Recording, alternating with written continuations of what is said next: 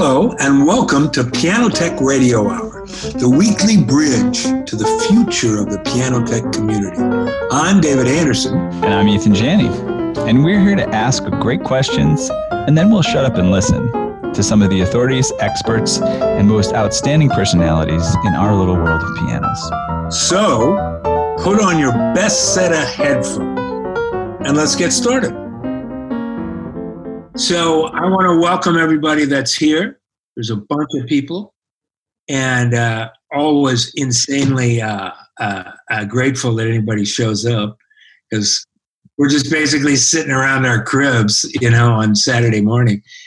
But this is some of the most fun I have, is being with you, being with my community of piano tech nerds that love this stuff and, disrupt their day to come and listen to us rant and rave and stuff. So welcome to everybody. And we're going to start out by just saying, I want all three of us, especially Dale and Arlen, to talk about last week and how they felt it went and what their kind of plan, in one sense, or hope or vision for this week. And let's start out with Mr. Tone Warrior from Modesto, aka Flatlandsville, California. And he's one of my closest colleagues in this world, or in any world. And he's what I call a master. He would kind of lightly kick my rear end, probably, for calling him that, but that's how I hold him. And Dale, how you doing, man? What went on last week? What do you see for the next 58? Yeah, I really enjoyed last week. It was the synergy that happens between the three of us, is it kind of energizes parts of my memory to bring up things that are in sync with what the other two of you are saying, and it reminds me of just the little tidbits of learning along the way that expanded my passion to be the tone warrior. To really listen to my ears, and also I'm grateful that many people would show up to just take it in. Each of us has an enormous amount of years invested, and I'm happy to share it. Thank you. My esteemed, beloved colleague, Mr. Arlen Harris. We've only known each other for a short time, but it's been like, well, geez, didn't I know you like my best friend 20 years ago? No, I think it was another lifetime, Dave. Yeah. Whatever it was, brother, it's very resonant, very familiar, and I'm in awe of his skills. Mr. Harris, last week, this week, how you doing? I'm doing great, and welcome everybody. It's so nice to see everyone here, and thank you for tuning in. It's a really pleasure and a privilege and honor for me, really, to, as David said, we really connect. We see things a lot the same way. And there's a spiritual connection with Dale too.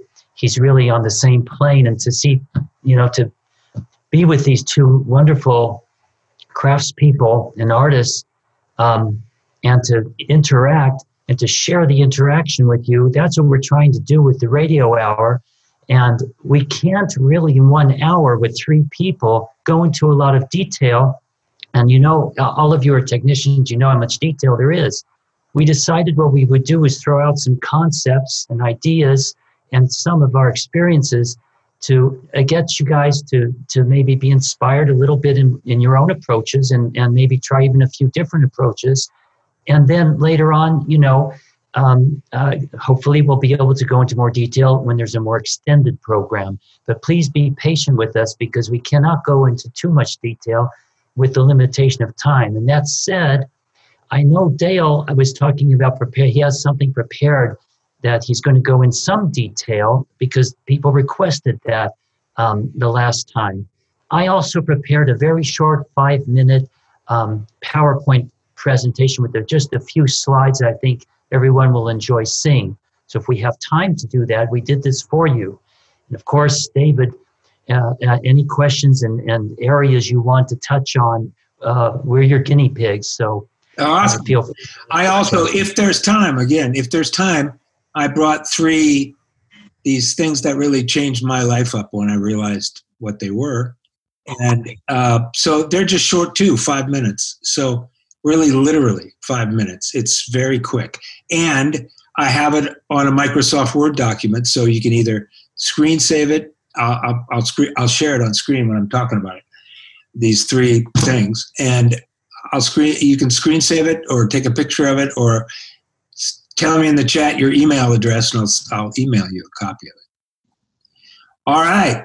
So again, I want to say it's beautiful to be here, and what we focused on last week, just to be absolutely clear, was the other thing that a world-class technician needs to live in and start to embody, besides hard and strong and deep and excellent technical skills. What you need to make a piano sing is an internal state of being. You need to love it. And what does that mean? What does that mean? And before we get into any of the technical detail, and there's a couple of responses that was like, okay, the philosophy is cool, but let's get to the technical work. And I say to those people, my brothers and sisters, this is the work. If you don't marry your state of being and your passion and your love and excitement for the technical part of the work, I have never seen anybody without that love who has gone into the realm of those few piano technicians relatively that can really make a piano sing through that final steps of regulation, tuning, and voicing. And I want Dale and Arlen both to speak to that. Go ahead, Dale. Dale, why don't you go first? Thanks. Well, I did a Zoom thing for the San Diego chapter on Wednesday, and one of the first things I said to them was, there's one thing I can't teach you, and that's I can't teach you how to care. I think that there's an internal drivenness that that's in me, and I don't know where it came from, but it's the passion for sound. It's music. It's music and sound. Sonic vibes feed my soul because I'm a musician. So what's happened is I've continually tried to push the envelope tonally in all of the work that I do. And so, which means I'm always learning stuff, and sometimes it's the hard way. And I think you have to be willing to accept that the little failures along with the successes, and make peace with it and accept it. Oh, absolutely. Arlen. That's a very, very good point that Dale brought up. Many good points, but that last one, every successful person, no matter what profession they're in, has many failures on their way to success. And all of us have to deal with this, and I don't see them as failures. A scientist to develop a new vaccine or something has to go through hundreds of experiments sometimes before they're used maybe more than we are to failures to reach a successful outcome. I don't see it as failure. I see it as experimentation. Yeah. So I recommend that everybody experiment on pianos and, find a way to get to the pianos, and you need to experiment. And through experimentation, you will all find that you'll be able to find the way and better ways to do things. Yes. You have to change your frame around failure, in essence. Everybody does.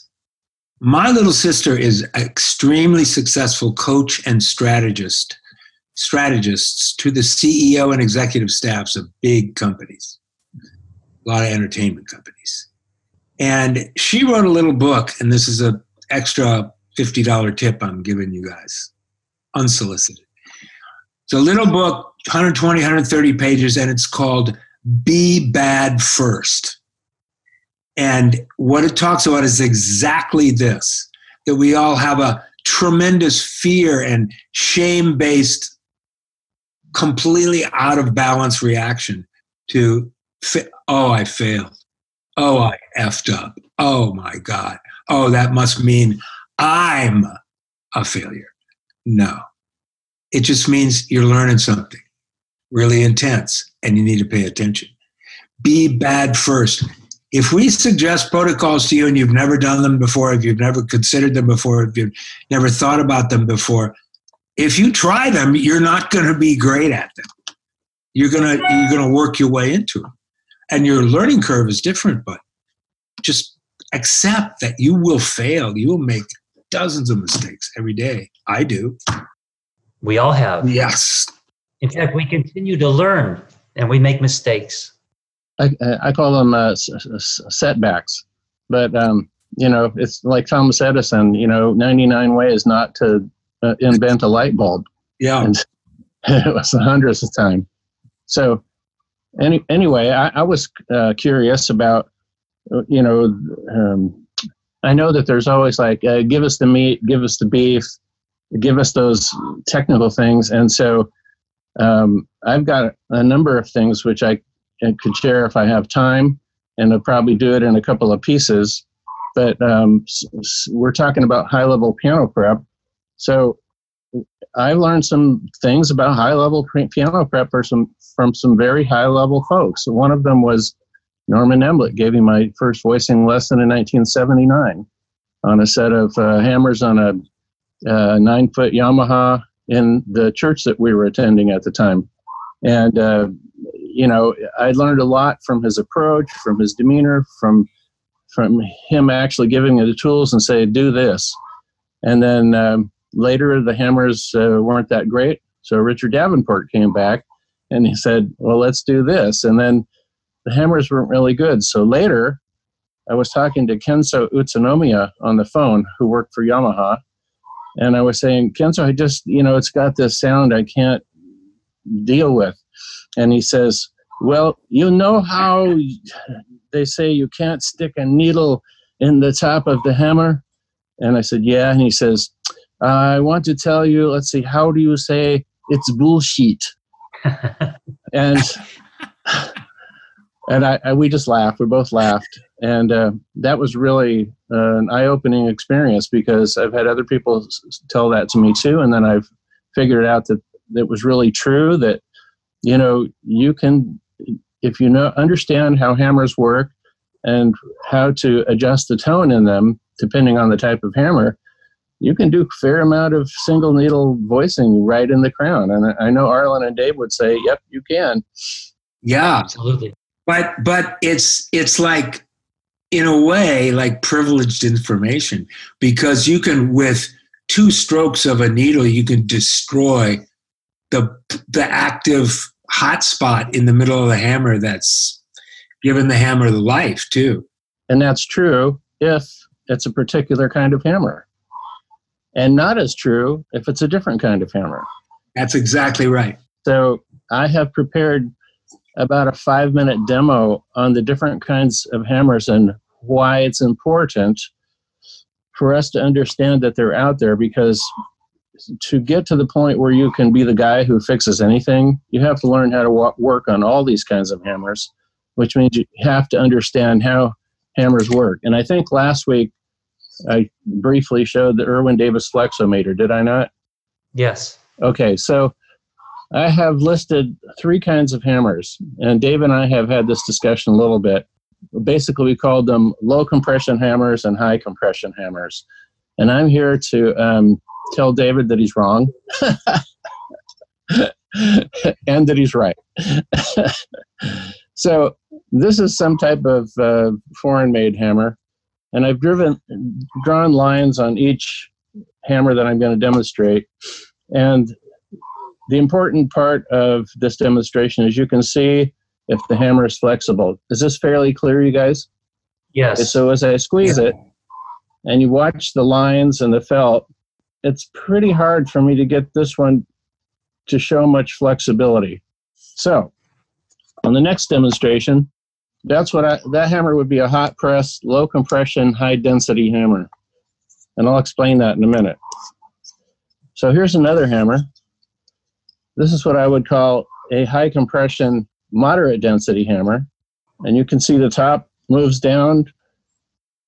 A lot more movement. You can really see the lines. Okay. And then the last one.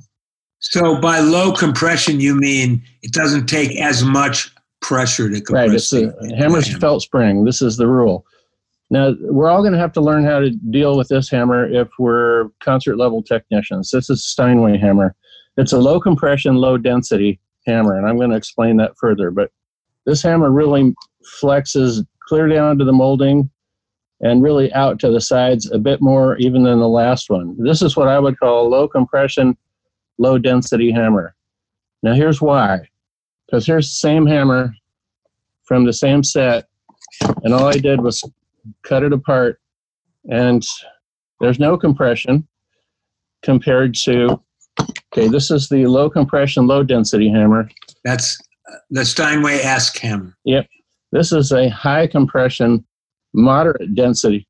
Okay, so I want you to pay really close attention. There's this little circle over the felt, and a high compression hammer with moderate density, you're going to watch that circle tighten up. You see it? I want you to really get a look at that. And then as the felt is wrapped tighter, look at the lines. Look how they bend. Look how they stretch. This is tension and compression. So the tension is happening on the outside of the hammer. The compression is happening in the other circle, okay? So this hammer, the felt resiliency has been, it has been retained. It's been considered sacred the way it's made, okay? So then you have other, what I call low compression, high density hammers. I cut this one apart this morning. It's high density, but there's no tension and compression left in this felt. Now this takes a little bit of getting your mind around, but you're dealing with this hammer, you're dealing with this hammer. This is a Ronson hammer. I don't remember exactly which one this is, but many hammers are made like this today. And the reason is as the way they're made, there's too much heat, takes the resilience out of the felt. In the Ronson hammer, the resilience is left intact in the felt. And this hammer, which is low compression and high density, it means there's nothing happening in the felt. It's just felt on a stick. So these are the things that we have to keep in mind when we go in to see any kind of a piano and are expected to have some kind of voicing voodoo magic. You know, we have to really take the time to invest, as we were talking in the beginning, to invest your time discovering, you know, how much can I do with this hammer? Not much. I took them off, threw them away. How much can I do with this hammer? Oh, I can make a piano world-class singer right here. And with the Steinway hammer, I can do the same thing, but with different proportions. You have to know how to adjust the felt spring with either solutions or needles. And frankly, boys and girls, we've all been brainwashed into thinking that the only way to get tone out of a hammer is by needling the snot out of it. And that's just not true. There's nothing wrong with needles or juice or a combination of things, and including, in some cases, treating a hard set of hammers with 50-50 alcohol and water, hot water, because that lets the felt open up and become a spring again. So I should probably stop right there for now, because that's a lot to take in. But these are some of the factors that anybody in the high-end market, whether it's in a concert hall or in a studio, got to be faced with the reality that these are the hammers that you're going to work with. If you can't get the tone from this hammer in an instrument, maybe time for a hammer transplant. Maybe it's time for alcohol and water. With this hammer, maybe we just need solutions to stiffen up the low shoulder areas to support what's happening on top. Anyway, I'll stop there for now. And if there's any questions at this point, people could obviously jump in. So Jean-Michel asks, what type of hammer in the demonstration is more sensitive to needle voicing, and which would you stay away from? I would say the low compression, high density hammer is going to require a lot of needling. And the Steinway hammer depends on, how it's voiced. And Arlen has much more experience in that realm than I do. I mean, I've worked on them a lot. Single needles. But with the higher density hammers, you're trying to get that felt to unload and become springy again. You're trying to convince the felt to do what it was supposed to do in the first place, but the manufacturer really limited your ability to get what you wanted by taking the resilience out of the felt. Does that make sense? Yes. So Dale and I essentially met each other coming from weirdly different places to the same tonal pocket. Is that a good definition? Oh, yeah. Yeah. We were shocked because I had always gotten what you call low compression, high density hammers in that realm and voiced them down to make my golden sweet spot. You had always worked with softer, more low compression, low density hammers, correct? High compression. High compression, that's exactly right. High compression, low density hammers with various methods of sandpaper and hardeners and, looking for the exact right thing. And we played each other's pianos that we'd personally done this to, and we're like, what is this? Right? Yeah, true.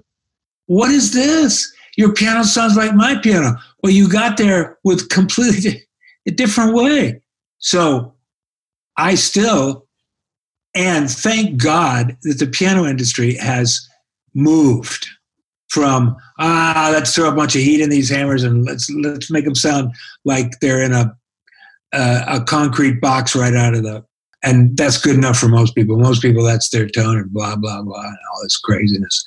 Now, with the advent of Eichertfeld and the advent of a lot more stiff competition from another kind of hammer, the hammer makers all over have gotten to almost this hybrid place where there's got to be some heat, but there's not the heat that there was. Right. There's not the lack, the low compression that there was before. That compression level has risen in so-called needling hammers. Now, I use B72 frequently, whether it's just little teeny dots or little teeny paintbrush things. I use it many times. I will soak a so-called low compression, high density hammer, the bottom of that hammer, with varying degrees of hardener and in B72. And it makes sometimes a miraculous difference. It has saved me and made me a hero in several ways. Dave, a lot of folks aren't going to know what B72 is. It's a hardening solution that Dale and some Ken Eshite and some other people kind of discovered and worked with, and now they offered for sale. It's awesome. B72 and acetone is probably the best hardener I've ever used. And it's quick working and it's permanent, but it's flexible in a way. And it's also magic in the concert situation where you can literally apply that in drops as you were describing, and in 3 to 5 minutes, you know what you're going to get, and it isn't going to change like lacquer. That's right. That's exactly right. And let me tell you, these men, these humans, Ken and Dale and, big handfuls of other people around the country, men and women, have tried this out, right? Have beta tested the heck out of this stuff, and it works. And it doesn't hurt anything. And it's rocking.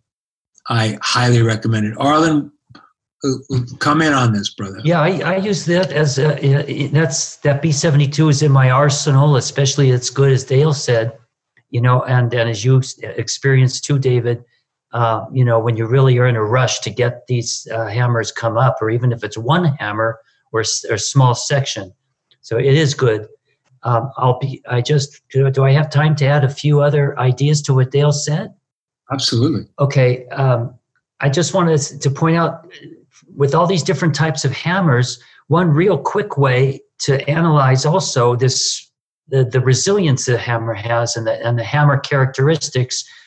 When you get to the set of hammers with your fingernails, you should be able to just use your fingernail on the outside of the hammer going in, and you'll feel, does it have chemical? Does it not have chemical? How is the resilience? How is it on top? And you can go on the other side. And with your hands and your fingernails, you should be able, in different sections, to give get an idea or an indication as to what approach you want to make. Of course, having the sophisticated machine that Dale proposed, you get a very good visual. But here you could actually have a quick way to see, what might be needed. Another alternative method I learned many years ago from Raleigh Brooks in one of his from Brooks Pianos when he was giving classes, is for opening up the bloom of the sound a bit. What do I mean by bloom? It means just the general open range of the hammer. You don't always have to use a needle. Sometimes you could use a pair of pliers, and just on each side, you could just give a little light squeeze. Less is best. You could always go over it again. And in those shoulders there, believe it or not, it is quite permanent to change, and it changes the tone of the hammer. It will mellow it out just a little bit, and it's a very uninvasive way. If you find that it needs a little bit, you could use a very small tweezer plier, and you could really get really close in exactly the area you really want. Maybe you only want the very outside of the corner.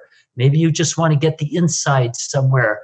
And you, through time and experience, just like voicing with a needle, you'll know exactly where to put this tool on the hammer. Also, as David Anderson pointed out, I also like to use brushes to sometimes paint on lightly some of the hardeners, where you could really, like a painter can just paint as you would use for a painting. You get a lot of control, and you also use your you can also use your bottles with a fine drop or two. So you'll have different approaches. I also use a perfume bottle for spraying just a very light mist on top of the hammer and let it just go down like a tropical rainforest.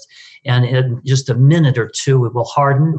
You can play that note and mute that string with a rag, and voila, you've got a much brighter hammer. And over time, you'll know what mixture to use as how far up you want it to go. Wow, an atomizer. I never thought about that. Jeez. Well, like the gentle rain on the stretch. Mist of tropical mist.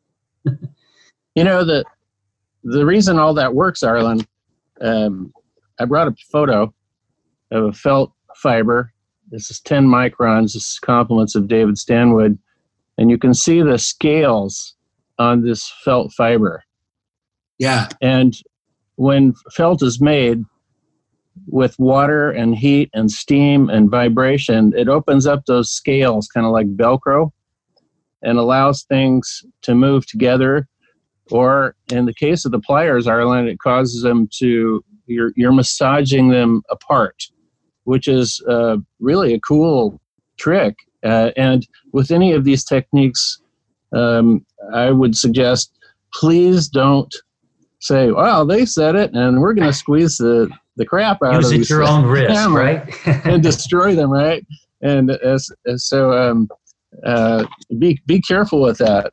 To add what Arlen said about, checking and testing a hammer, my most tactile type of test is to just take a number 7 needle to explore what is going on in this hammer. And what I want to see is I want the needle to go in pretty much everywhere. And I know in this type of a hammer that not only can I put it through the outside, but I should be able to put it easily through the side of the hammer, even in the higher compression area. So this is more of my philosophy of a hammer. Is it's more of it's a unified felt spring, and it's a uniform density spring. Whereas in the ways many hammers are made, they're mainly just more. They're more linear. A good hammer is a non-linear felt spring. So I use this to test.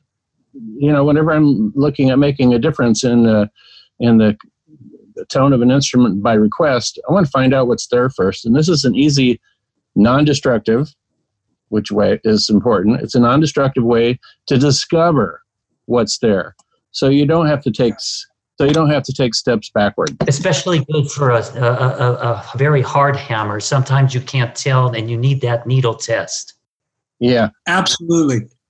This is such incredibly powerful information, and you guys that are watching this have to understand that these men have done this on thousands of instruments, of really a ton of high quality instruments, and made mistakes and come back and learned, and they're giving you this.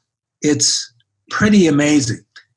It's a perfect segue to my little, I'm going to do a little segment, and the description of this segment, I'll be happy if you put your email address on the chat.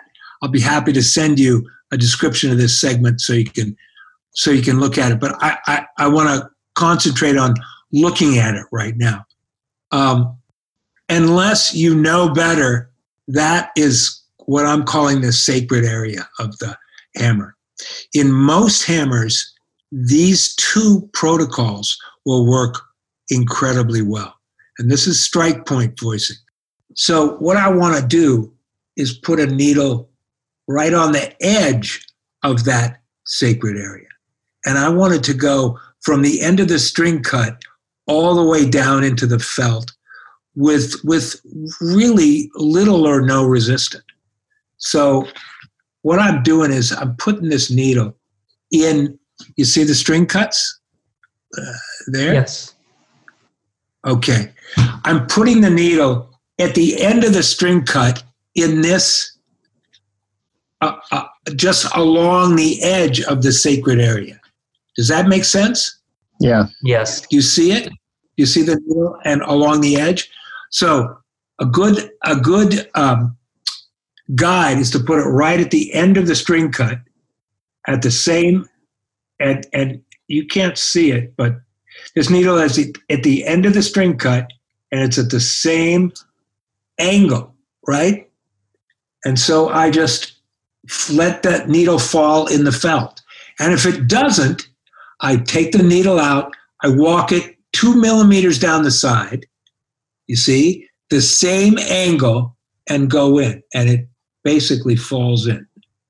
All right? So I'm like basically doing acupuncture near the strike point of this hammer by going way down. This is an 11 millimeter needle, way down along the sacred edge of that, along the edge of that sacred area, and letting the hammer fall in the felt.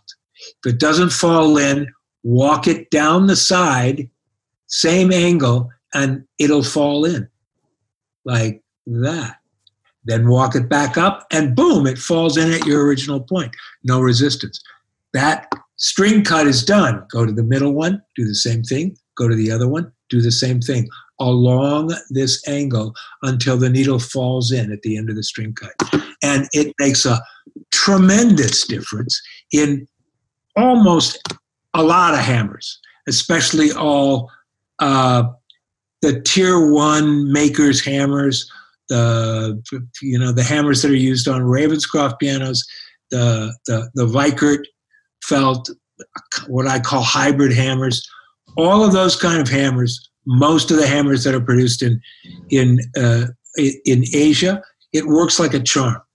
Any quick questions on that? Yeah, David, Go ahead. Can you just tell everybody what it is you're expecting to get from that, and then I want to tell you why you're getting it. All right, I'm expecting more of a feeling of the fundamental. I can hear the fundamental more, and I mask the partials that make the hammer crack or ping, as Dale says. I hate that crack. Now, that said, most players I know like what they call, or what I call, a kinesthetic pop when they're on performance pianos. They want, especially octave 5, octave 6, octave 7, they want it to pop a little bit, especially at higher volume. Sometimes when the hammers are too soft up there, they don't have that kinesthetic pop. So I want to retain that pop without retaining a ping or what I call a dog whistle, or like this nasally sound. I don't want to hear on any place in the piano my nasal passages. I want to hear my chest and my throat. I want to hear golden sounds as well. Does that make sense? Yeah, and the reason that works, David, is because back to this, what you're doing is you're shifting the partials down because you've made the spring less stiff, and what that does is it changes the shape of the traveling wave in the string. And so that tonal information is changed. It allows the hammer to engage the string longer and without exciting those partials that are annoying to you. So again, you're changing the spring. And the reason that works on so many high compression or low compression, high density hammers is because that area, that sacred area that you're trying to protect, that's where that pop and that power is coming from. And if you get into that too much on those kinds of hammers, you're going to have to do some resurrecting to get it back with some solutions. That's exactly right. You're going to have to do some serious and precise hardening with either collodion or B72 in acetone. That's absolutely right, Dale. Thank you. And Arlen, can you just weigh in on that? I'm going to weigh in on that from a real weird angle, David, if that's okay with you. Sure. Once you achieve what you both are talking about and getting that set up, getting that twang out, and if you want to go that extra 5% we're talking about of really getting a piano where it might closer to ideal, let's all pay attention to the contact point of the string and the bridge pin, because that bridge pin has to be in contact with that string in a very solid state, and that bridge pin had better be solid don't assume the bridge pin is solid in the bridge, and it has to pay attention to seat that properly and check your bridge pins, and you'll be amazed that sometimes that golden tone that David talks about will open up and you'll have more clarity, but also you'll have some of that zing taken away just by seating strings.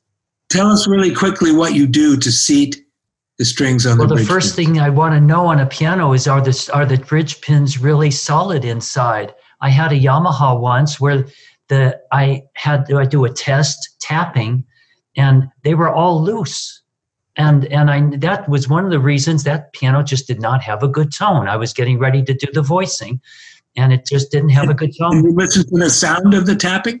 The sound of the pin? No, I do it by feel. If the pin feels solid, I lightly, gently tap with a special pin tapper. And if it feels well, then that's good. If it goes in even the slightest bit, let's see if I... This is a pin there you go.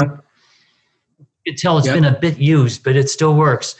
And you just tap, the pin on the top. And if it does go in, I would go ahead and go through the whole set and tap them. It throws the piano completely out of tune. Obviously, if you're in a pressure situation or there's a time constraint, you can't do that. You have to make a second appointment. But you would do that. And then I use Steve Brady's method where you would gently tap the string I use just a metal tube to the side. And I never tap down. I don't want to damage the bridge, just to gently thank you. Side, so it goes just gently into the side. And you never wanted to tap into or damage that top. And when I mean gently, I'm talking about just baby taps, just 2 or 3 baby taps, just to make sure it has good contact. And then you want don't assume that your hitch pin has been all the way down on the where the string goes on the hitch pin. The loop is all the way down. Make sure everything's nice and tight on your A graph or on the da capo bar. And once that's done, that's another good base for getting the tone that you guys are talking about with the hammers. Oh, and let's remember, kids, Mr. Arlen Harris has tuned for hundreds of of icons, world-class pianists. Still learning. This comes out of insane experience. Well, I've had a lot of very demanding pianists, let's put it that way, to deal with. Yeah. Oh. Hey, Dave, Arlen, I want to follow up with what Arlen is saying, because that was on my list too, is that, also when I got my first voicing lessons from Norman, he said, well, are you lifting the strings on your pianos? And I said, well, I was only 6 or 7 years in when this happened. So he was showing me this on bass strings. He would take a string hook and he would lift up on the bass string between the A graph and the coil, and we'd listen to it first, and he'd lift up on it, and that's all he did. And the fundamental got super clean, and the sustain got better. And so when you're talking about hammers, that's great, but we're talking about the last 10% too. And what Arlen said about tap, tap, tap gently, I'm just all about taking the wire bends out, like behind the bridge. And I want to go sideways, just tap. And you can stick a mute in your strings and then tap the string, and that mute will move all over the place. It doesn't look like the string's moving much, but it is moving. And when those strings are, when the bends are out at the bridge, and then they're lifted at the A graphs and under the capo bar, so they're nice and straight, and the hammers are mated to that, holy cow, your voicing has suddenly got another level of refinement that people who play the piano at that level really notice it. They do. Listen, the people that play the piano at that level, and there's a lot more than you think, really can hear. They're focused. They're paying attention to all these nuances. And if you're not paying attention to them, then it's not going to work out at the best. You have to be able to hear when a note sings. You have to be that focused. And that's what we're talking about. Yeah. Man, we could give you tips for the next 10 hours. But if you're not in the right place to implement these, if you're not listening to that degree. Yeah, there's a cause and effect for everything that we do. I mean, there's not really any mystery. Sometimes it's hard to put your finger on the mystery. But, let's say if you're into your local concert Steinway D, and all of a sudden at B4 or C5, that doesn't sound right. There's a false beat or something, lifting the strings, or like Arlen said, tapping on the bridge pin can make a huge difference, and getting the wire bends out. Sometimes even tapping on the bridge pin isn't going to solve the problem of the bridge pin being tight at the top where it's most critical. On another appointment, you could literally pull the bridge pin, put some thin CA glue in there, and put it back in, and that'll make it tighter. So those are things that you have to space out as far as appointment time go. But, if you're working on an instrument all the time, these are things you can make yourself a list. This is what I need to do this next time, etc. And if you're going to use that CA glue on that bridge pin, I would recommend doing only one on the worst sounding one and just see the effect of it, because there's some pianos that it works much better on. And I've had some where it would actually make it kind of dull. So if it bleeds in too far into the bridge.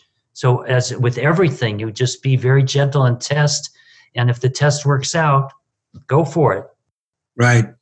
These are subtle, nuanced things, boys and girls. This is awesome. All right, there's some questions that I want to get to before we have to go. Carl Lieberman asks, please discuss the different mixtures of B72 and acetone, Dale, real quick. Okay. I need to bring up the fifth and sixth octave of a stage Steinway D. Okay. First of all, there's different ways to mix B72, and for a long time I was using acetone only. And that mixture has certain benefits. And then the other way, which Ken Eshite is very strong about, is mixing it with pure alcohol, which is a lot of times it's impossible to get here in the state of California. So I had to bootleg it from Oregon. But that has the difference between those two mixtures is that the alcohol and B72 travel into the felt, but there's not as much reverse migration as with the acetone. So just be aware of that. As far as the mixtures go, I do have that written down.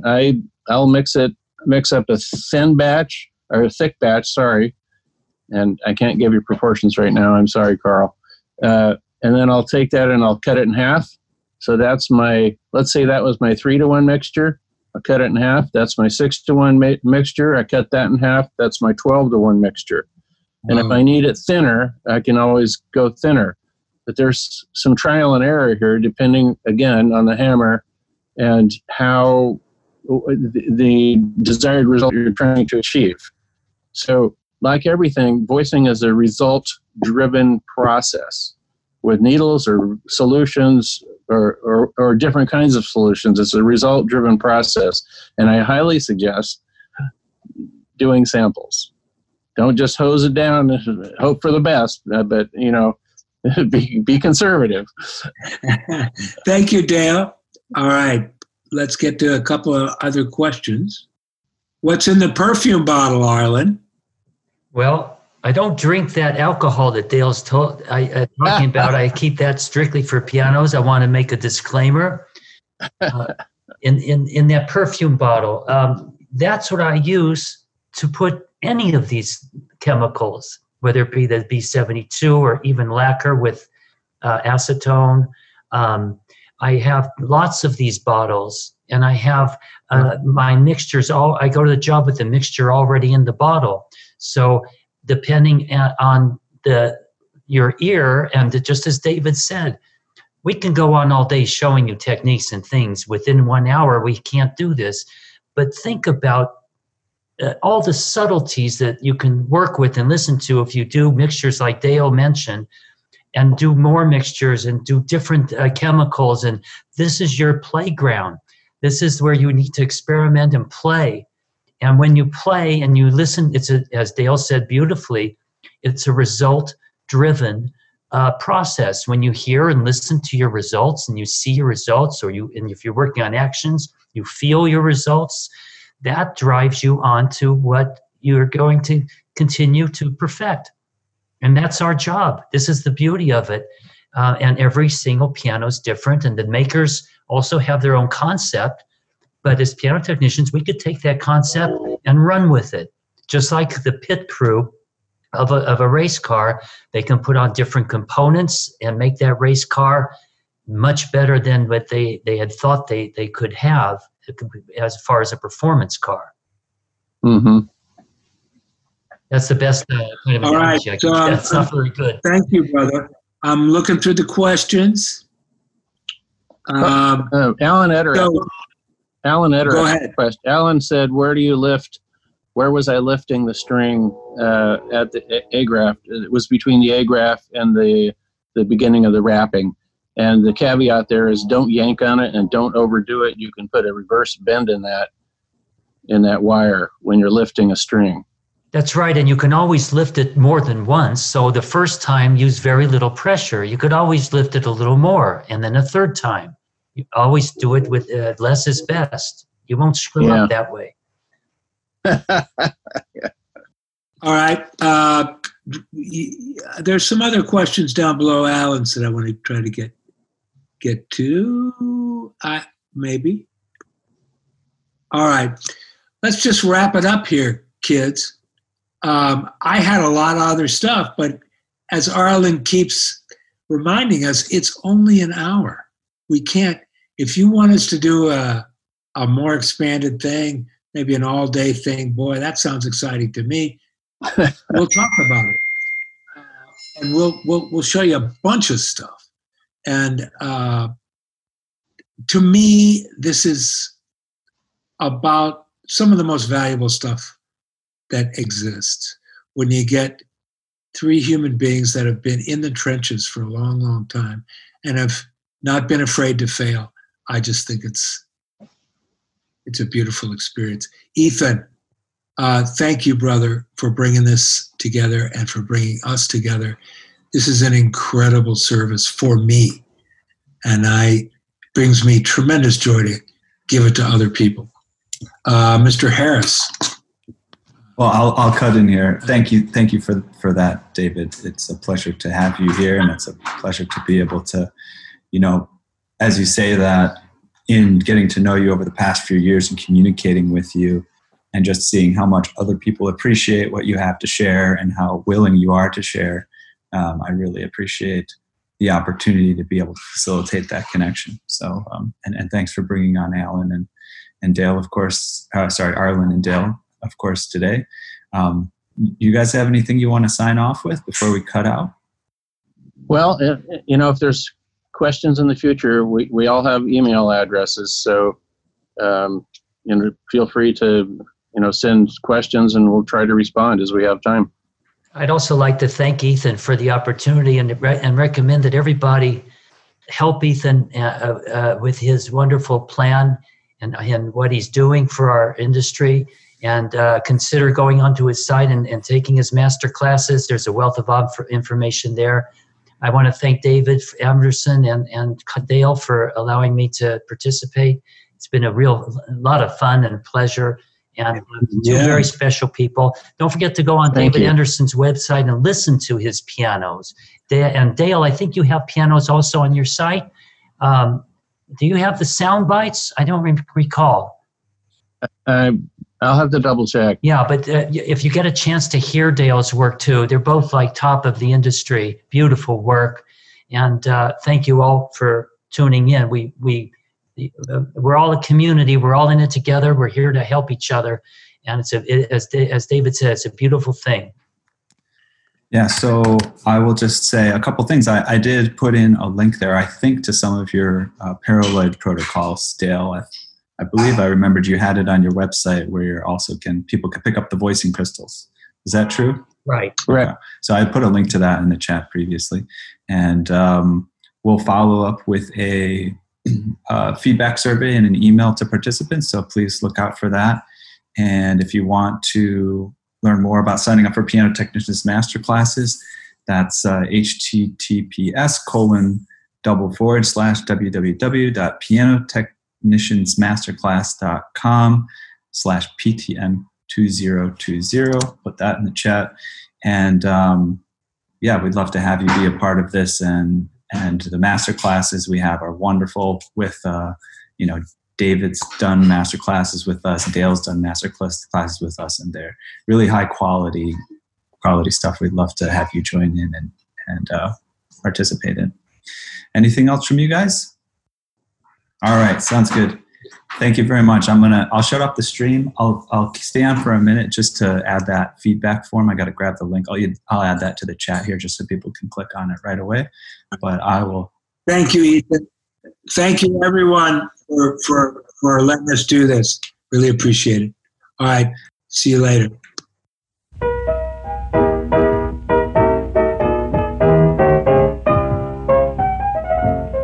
Thank you so much for giving us an hour of your time. Remember that you can catch us live online every Saturday at 2 p.m. Eastern Time. That's right.